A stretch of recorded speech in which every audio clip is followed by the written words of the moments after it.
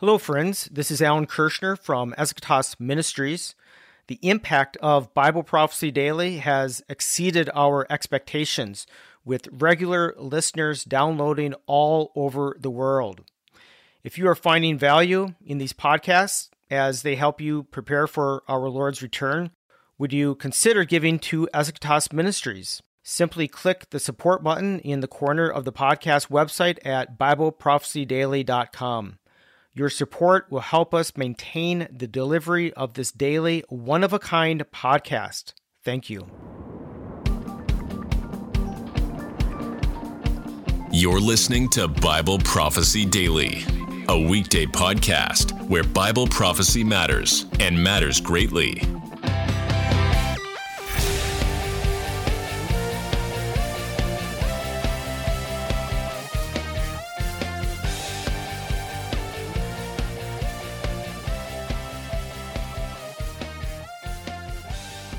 Hey, this is Marquis Laughlin, and I'm your host for this week's edition of the Bible Prophecy Daily podcast. And hey, we're getting into Christmas time, and we're looking around and listening to all these sermons about the Christmas event, hopefully, and trying to reflect on that and understand the events that are going on in our world prophetically. I know you are looking for understanding. One of the best places to understand Bible prophecy and what God is doing now, what he's about to do, is to look at what he did during the Christmas story. I mean, we have the fulfillment of Bible prophecies that were hundreds of years old. Examples of them, we have the way people reacted, we had the conditions at the time. We have a lot of things that we can learn. I've been studying the Christmas story. I present it dramatically. Runs about 20 minutes from the scriptures, and I just pieced all together all of the scriptures that tell the various aspects of the coming of Christ, his advent, being born in human likeness as a baby. It's incredible, and yet it's true, and it happened. It's miraculous. So what we're going to do today, I'm going to try to look at a few things that we can glean from the Christmas story that are cautionary tales of how maybe we may want to not think, or what we might want to have our focus on as we look at Scripture and expect to see God fulfilling it. So great lessons to be learned about eschatology from this season as we examine Christmas. And I always tell people, it's Christmas time. This is the best time to be sharing with others about Bible prophecy, because we have such a flagrant, the most obvious, the most comprehensive number of prophecies fulfilled in Christ's coming as we tell this story. So let's get on with it. Hey, there are a lot of characters in the Christmas story. A lot of fascinating people, but as we look at the ways that they were affected and the times, the general vibe of the era, you got to remember, the people were really crying out. They hadn't heard from God in really about 400 years since God spoke to Malachi, the prophet, and that was the last they had heard really from him. And the last words were, "Hey, I'm going to send my messenger ahead of you, and that'll be a clue." And so for about 400 years, they had been waiting for something to happen. And there was a tremendous amount of buzz around this time because of their oppressors. The Roman Empire was ruling at the time, and Israel wasn't in charge of Jerusalem and of Israel. So they were being oppressed by the world government at the time. It'd be as if the UN had taken over their country and was deciding what they get to do. And of course that they believed in all kinds of gods and Zeus, and they believed that their Caesar was a god. So it was not a bunch of Gentile believers. They were literally the purest saying of the Gentiles that were following other gods. So there was a tremendous amount of buzz, And that was one of the reasons, the oppression, the people feeling oppressed and waiting for the promise of God for the Messiah. So there were all kinds of scriptures that indicated that that timing was near. And I'll go into that in more details as we get into some of the characters that actually were right on time and understood the times that they were in and the seasons. I really find it fascinating that Jesus reprimanded the Pharisees of his day because they did not understand the seasons. They could not read the seasons, and we'll talk about that a little later on, because we have a few characters in this Christmas story that actually could read the seasons and were commended for it and were invited to be a part of what God was doing. So number one, there was buzz. In other words, God had told people enough that they knew the time was near. There was a general sense of this is coming. And as we get into the details of that, it's kind of like the details of today. We have a general sense, everybody knows that it's coming. We can sense that the time is near, that Jesus' return is coming near. And we have a variety of scriptures to go to that would indicate that. But there are also more specific scriptures that if you know and understand, you can look a little closer and really get a much better feel for the season we're in and the timing of things. And the same is true of the first coming. Number two on my list of similarities or things we could learn from the first coming of Jesus, the Christmas story, was that the enemy was not unaware of it. Now, I find this pretty fascinating because Satan has been given the death sentence back in Genesis 3. He's told that the Messiah is going to crush the seed of the woman, is going to crush his head. So he's been after the seed of the woman for a while. Obviously, he went after Moses at birth. And of course, he's going after Jesus at birth. He is not unaware that Messiah, who's going to defeat him, is going to be coming through the line, this woman's lineage. So he was not aware of it. So he not only had the Roman Empire in place, controlling Jerusalem, so that no Messiah could rise up and take the land and rule and reign from there as predicted. And he had Herod in place. Herod was a particularly evil man, really a maniac. He viewed all of the world and everybody in it as being for him, something made just for him, and he would kill anybody who got in his way, including relatives and friends. So this was really a kind of a bad guy, an extra bad guy that happened to be locally ruling and reigning. So Satan kind of had double coverage on this one. He was really ready.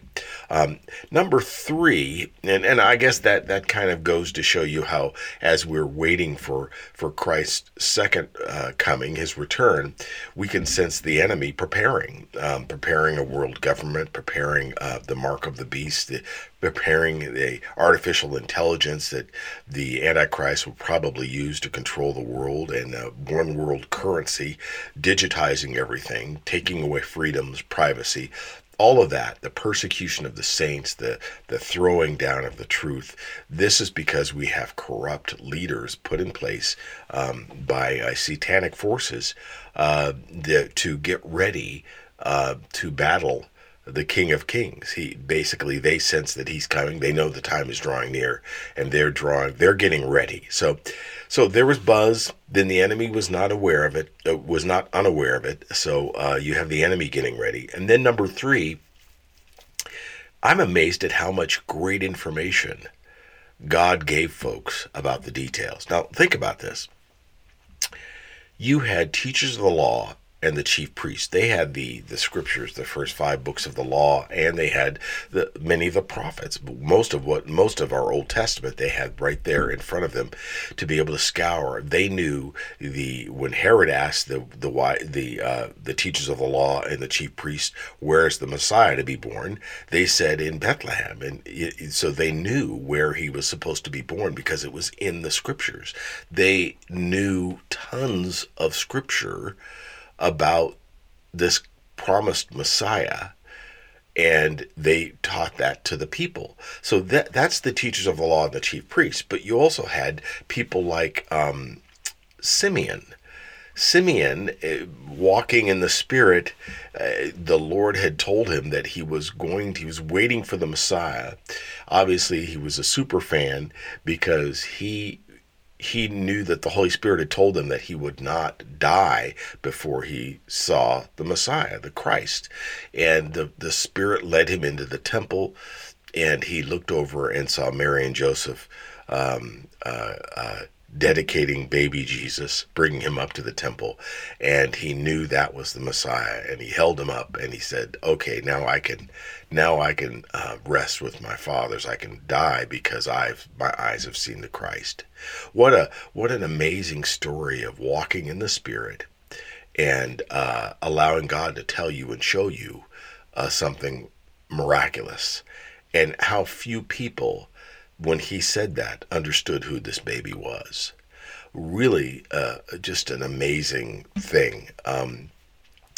Look at the wise men, probably the most amazing example, and I think underestimated example of how God can show people what is going on. You've got 3 wise men. They're from the east. It's said they may have traveled months, several hundred, if not 1,000 miles to get to Judea. So they were traveling with some pretty valuable stuff. Obviously, they had a sizable entourage just to defend and hold on to their riches and not get mugged along the way. Very dangerous journey. And these guys were pretty smart because they figured out, they didn't just figure out that Jesus, the Messiah, was coming. They figured out when he was coming, and they figured out where he was coming. I mean, so they knew where he's going to be born, and they knew the time.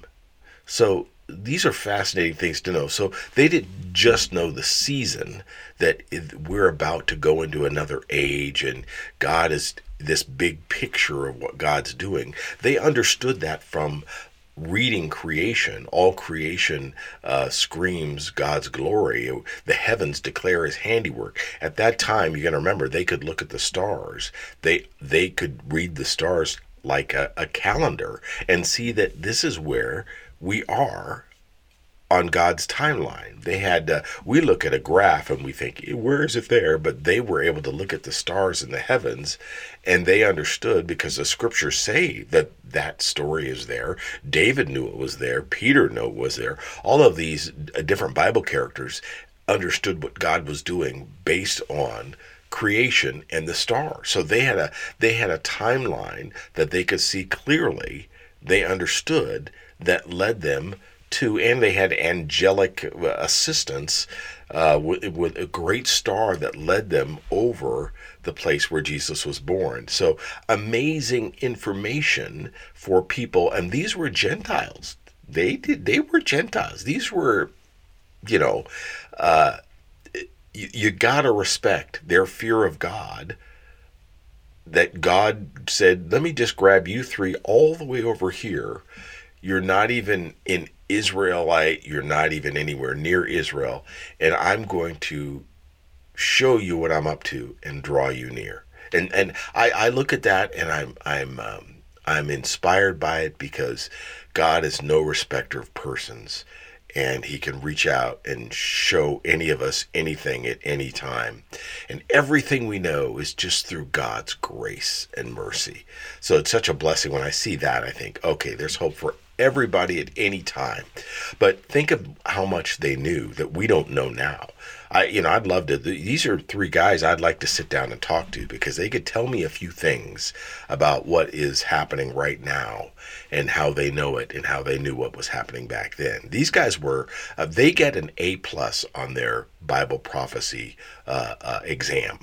In my opinion, they nailed it. So they brought the incense, the myrrh, the frankincense, and the gold. I mean, think about it. They had it down. They knew who this was. They weren't kind of right. They were all the way right. Pretty cool. So first of all, there was buzz. Second, the enemy is not aware of what God is doing. He's preparing too. And third, God gives us great information about the details. So those are three things right away we can see that are similar to what we're involved in today. When God is going to do something major and miraculous, these are kind of common denominators. Now, the fourth thing, and I really want to put an emphasis on this, is that Christ didn't just show up in a willy-nilly, anytime fashion. He was born on the exact day, the exact hour, the exact month, the exact year God had planned before the beginning of time. There is no happenstance about it. He couldn't have come a day earlier or a day later. Everything. I love how Hebrews puts it. That in the fullness of time, God's Son came into the world at just the right time to save us. Now, this verse 1 through 3, Hebrews, it says, long ago, at many times and in many ways, God spoke to our fathers by the prophets. But in these last days, he has spoken to us by his Son, whom he appointed the heir of all things, through whom also he created the world. See, the world was created through Jesus. God created the world through Jesus. He created everything that was going to happen in advance. Every deed we were going to do, every deed his Son was going to do. And I love it says, but in these last days, he has spoken to us by his Son. The last days, as soon as the Son came into the world, as soon as Christmas happened, the original real Christmas happened, we were in the last days. God's grace was going to all mankind, which was the fulfillment of the promise from Abraham. I'm not just going to bless you. All nations on earth will be blessed through you. We were in that part of the story. I just love it. It's amazing. It's God has an exact time for everything. I mean, we see it in Elizabeth, Zechariah's wife. She can't have a baby and she's praying for it, and then at the exact time that God declared, remember, he had already predicted, I'm going to send my messenger ahead of you. That's the last thing they heard. Then boom, she gets pregnant with a baby. And the angel comes and tells her, this is going to be the guy who we already told you is going to go ahead of Jesus to prepare the way. And so it's a fulfillment of an exact prophecy. And of course, the same angel goes to Mary and says, hey, you're going to have a son too. He's going to be Jesus, the Messiah. The same angel goes to Joseph, her betrothed husband, and tells him, this is God with us. He's going to save his people from their sins. Don't be afraid to take Mary as your wife. The whole situation has the perfection of God's exactness on it. Everybody was born exactly when they were supposed to be born. There's a decree that goes out, and the whole Roman Empire's got to be registered. So what do you know? Guess what?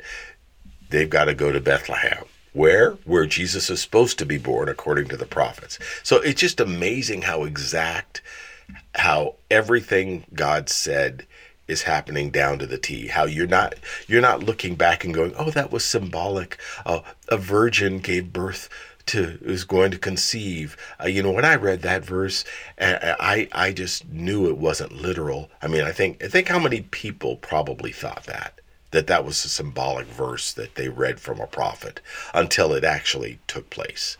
And I think a lot of times we just kind of water down God's word because if we don't understand it, then we don't take it literally. Or we assume it's not literal, or we assume God didn't really mean what he said. He might have kind of meant it, but because I can't see how that could happen, then it can't happen. And that is the cautionary tale, I think, about this and the exactness of how God. Think about those wise men knew exactly when Jesus was born.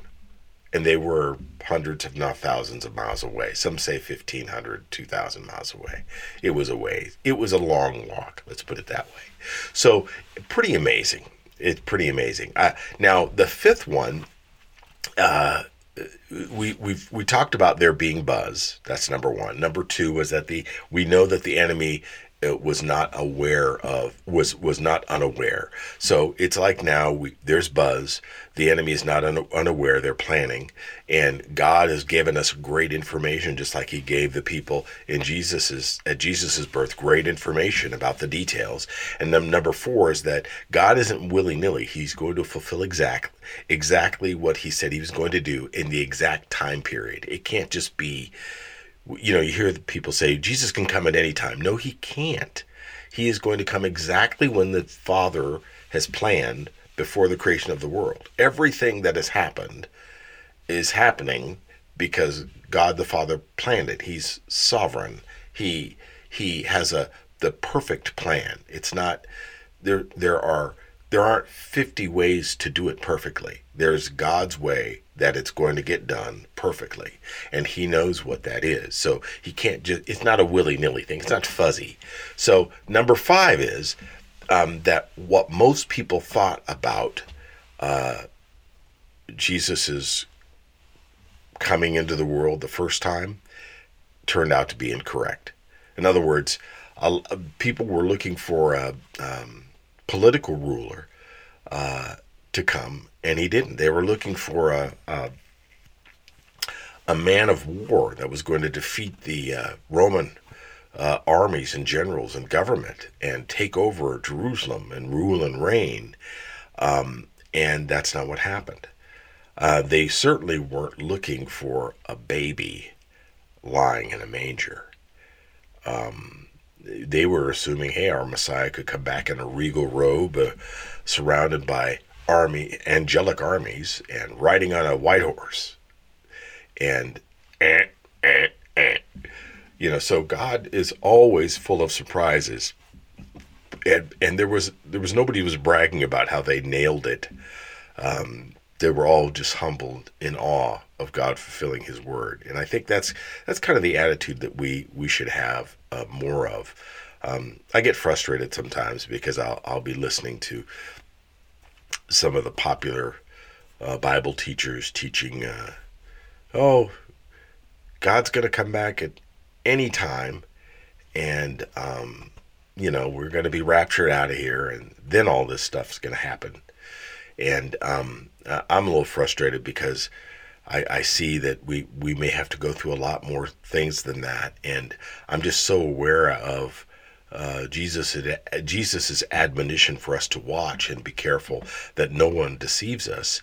And it just kind of cements this final thought I have about what most people thought or how they saw it happening turned out to be incorrect. And if that's true, and it's certainly, I think Jesus is putting an emphasis on that for our generation, the generation that sees His return, that most people will not have it right, will not know what's going on. They're going to be caught unawares.